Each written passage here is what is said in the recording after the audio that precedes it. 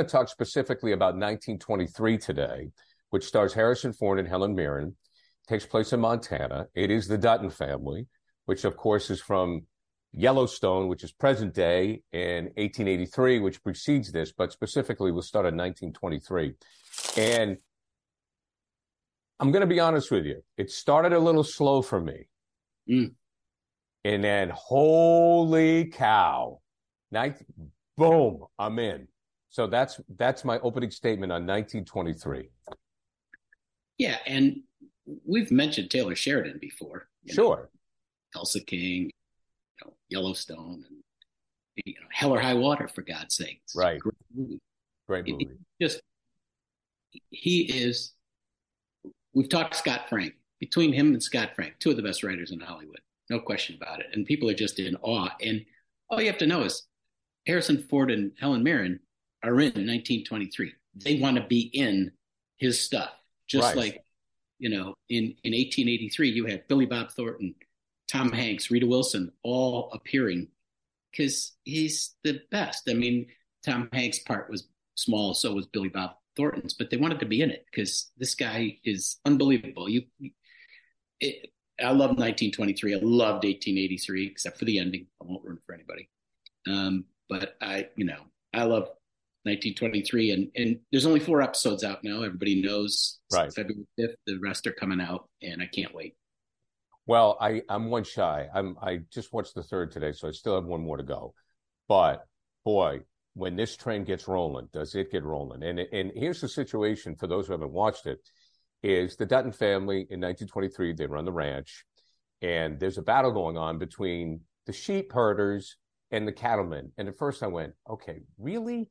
Is this what it is? And yes, that's what it is. And it turns into a gang war. So what Sheridan has done has basically taken the literally over grass. Over grass. That's right, because there's a drought and there's shortage on grass, and Harrison Ford wants his herd of cattle to get the grass, which is on his land. In the mountains, his land. And the sheep herders, which the guy, Jerome Flynn, plays brilliantly. Yeah, great. Brilliantly, right? And there's really, I was going to call him the villain. Banner Creighton is his name. Banner Creighton is his name. Scottish. And he's great. And it's like, but like, technically, I guess you would say that he's the antagonist. But is he? You have it's the Wild Wild West, and you have 2 factions. One guy wants to feed his sheep. The other guy wants to feed the cattle, but the cattle owner owns the land. The sheep guy puts his sheep on his land, and boom, all hell breaks loose. It's a turf war.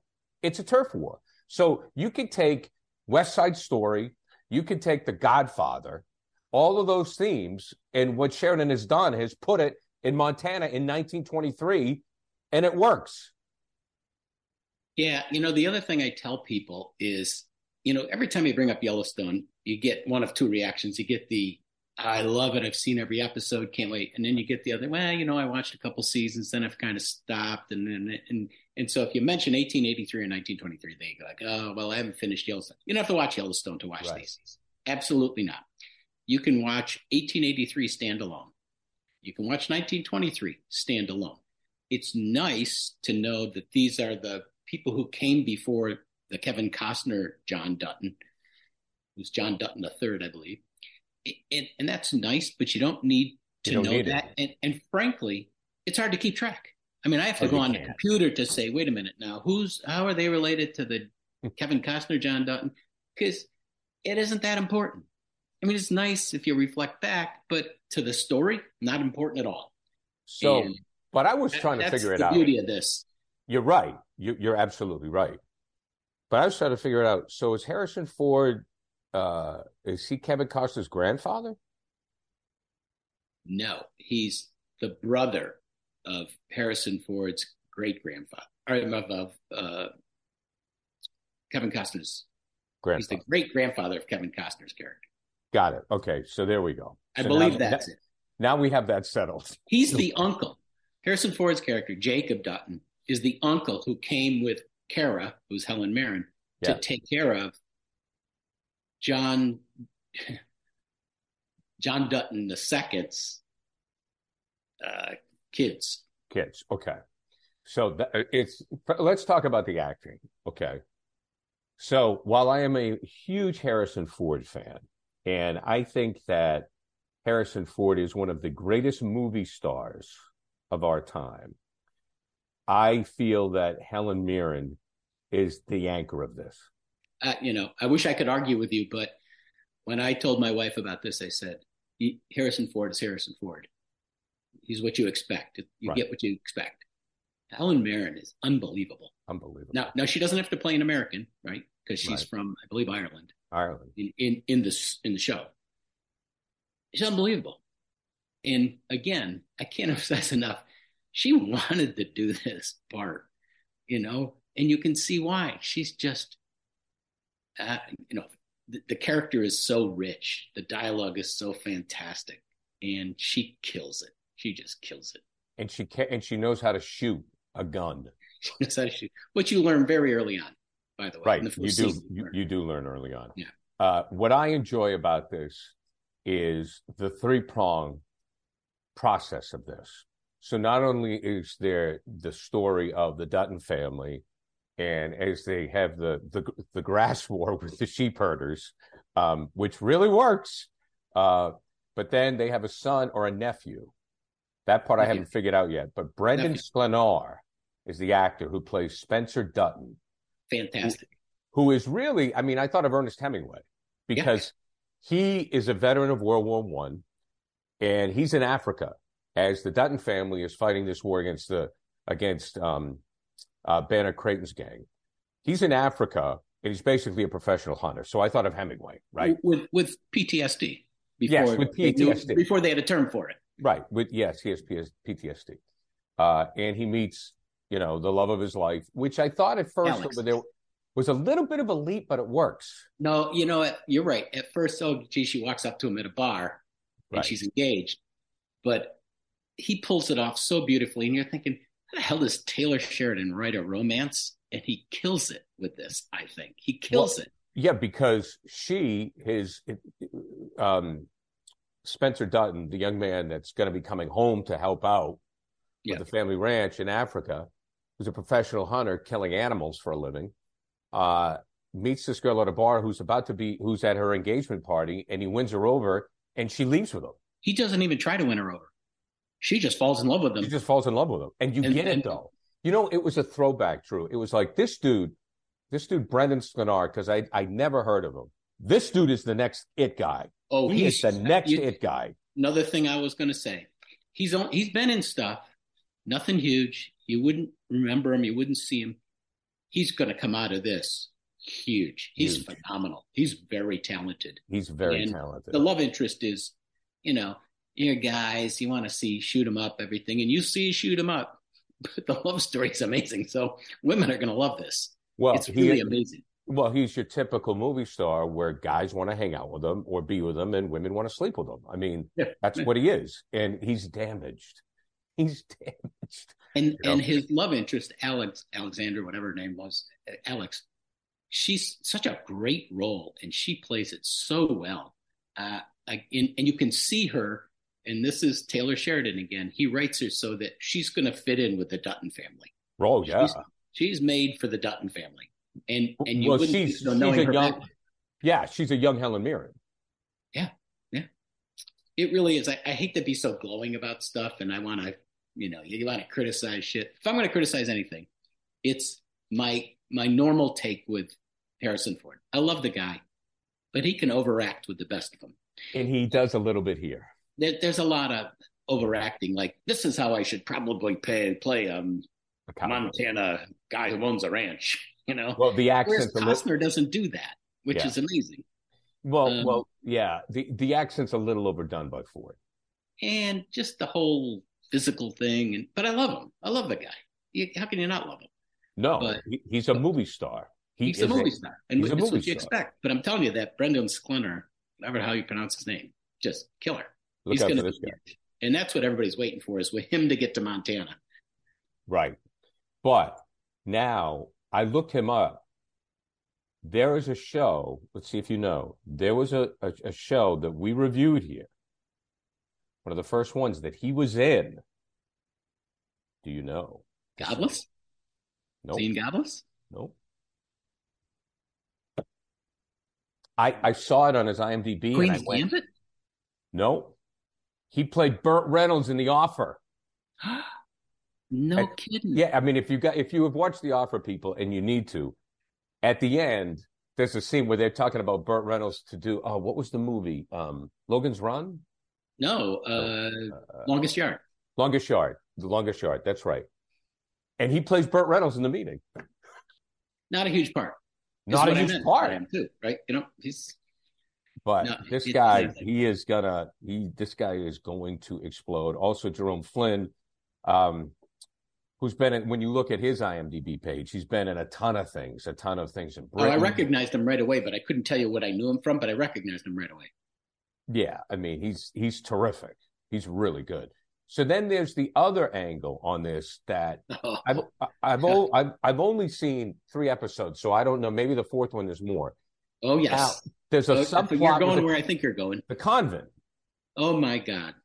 Oh my God. Okay, now let me set this up. Okay, so all of a sudden they cut away from the Dutton family and the ranch. They cut away from Spencer Dutton, who's hunting animals in Africa, and then we go to this convent where the nuns are there, and it is what you think. It is brutal, and they are teaching young women to be proper. Not just young women, Native American women who've been taken from their families to the Catholic boarding school in the middle of East Jesus, and it is brutal to watch. It is painful to watch. Brutal to watch. But I'll tell you, man, the acting that goes on in these scenes by these Anima actors, Neves, I think is her name. She plays Tiona Rainwater, the abused girl. Well, they're all abused, but she's the one they focus on, and she's the most abused. She is fantastic. Yeah, she's great. I mean, the thing for me is I found, like, I think the main plot is the ranch and the 2 subplots, Africa and. Well, how are they going to converge is what you want to know. Well, I found the subplots as interesting, if not more, than the ranch. Well, and here's what happens with subplots, as I used to teach. They converge with the main plot at some point, and it all connects. And this is going to do it. I don't know when or how. Well, this is one of those classic cases, kind of like the movie Unforgiven, when the bad guy is the good guy, or, Dances with Wolves, the bad guy is the good guy. It's the Indians you're cheering for, not the cavalry. Here, you're cheering for the Native American, and you want to kill the nuns. I mean, I literally want to kill those nuns. Oh, they're unbelievable. They're brutal. I mean, it's terrible. And then you just understand, and we've heard somewhat of the injustices of how we took the land from the Native Americans, but Sheridan really puts it out there where it's like, this was their land. He did in 1883 as well. Yeah. I mean, you just look at it and you go, oh my God, it's brutal how they were treated. I'll tell you, anybody who's not watched this yet, brace yourself for the nun and Tiona scenes, because it's hard. I mean, we all heard about nuns slapping hands with the ruler because you didn't recite, the alphabet or whatever. It starts as that. It's much worse. Oh, it gets much worse, and you're just rooting for this kid. You're rooting for her to bust out, man. Well, yeah. You haven't seen episode 4. Just hang in there. Well, what I could foreshadow seeing how Spencer Dutton comes back from Africa and how he fits in with the family and how his bride fits in. But I have no idea where the storyline, where the convent is going. No clue. Can't wait, because it's going to be great. It's just, you got to brace yourself for that. And I love the scene, and I'm not going to spoil it for anybody, of how Spencer discovers that he needs to go home, and he really needs to go home. He doesn't want to go home. His plan is never to go home, I think. But he wants to go. He has to go home now. And the way they do it is so clever, so amazingly clever, that I don't think you've seen it yet. Because, I believe it's in the 4th episode. Well, that's interesting, because at the end of the 3rd episode, you wonder how it's going to happen, because it's 1923. Without giving it away, he must come home. how do they get word to the guy? I mean, it's not like they're not going to text him. You know, I mean, so you'll find out, and it's an unbelievable scene, and it makes sense. Well, that's the thing. I mean, and that is hard to do. I mean, when you're doing a screenplay present day, you have so many ways of communication. You have social media, you have Zoom. I mean, it's easy to get word to somebody. I mean, you can use it as a device. You know, it also makes it has harder. To make sense in this context, and it does, and it's so clever, and they don't know what's coming. Right. It's really well done. The other thing I want to touch on with this is there are great parts for older actors now with streaming, and I think this is an example of it. Now, you said, let me stop you there. Here's the reason why. Because Hollywood, in the pre-streaming days, had to chase young audiences. So everything was young. Old people went to the movies, but the target audience was the young, because they'd go in a group and they'd buy all the food and soda and stuff, which made the exhibitors, the theater owners, money to keep the lights on.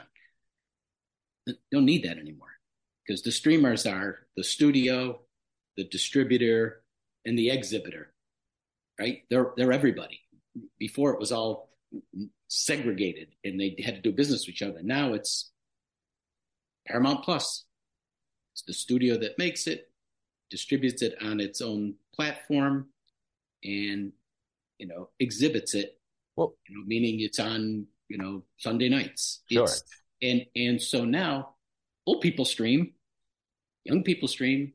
It doesn't matter. You just want to put content out there, and you want to put good content out there. And right, which I think when you take a look at it, I don't know how many offers Harrison Ford is getting lately. I mean, he's okay. He's going to be in Indiana Jones 8 or whatever, or if they ever bring back Star Wars, or he has these recurring roles.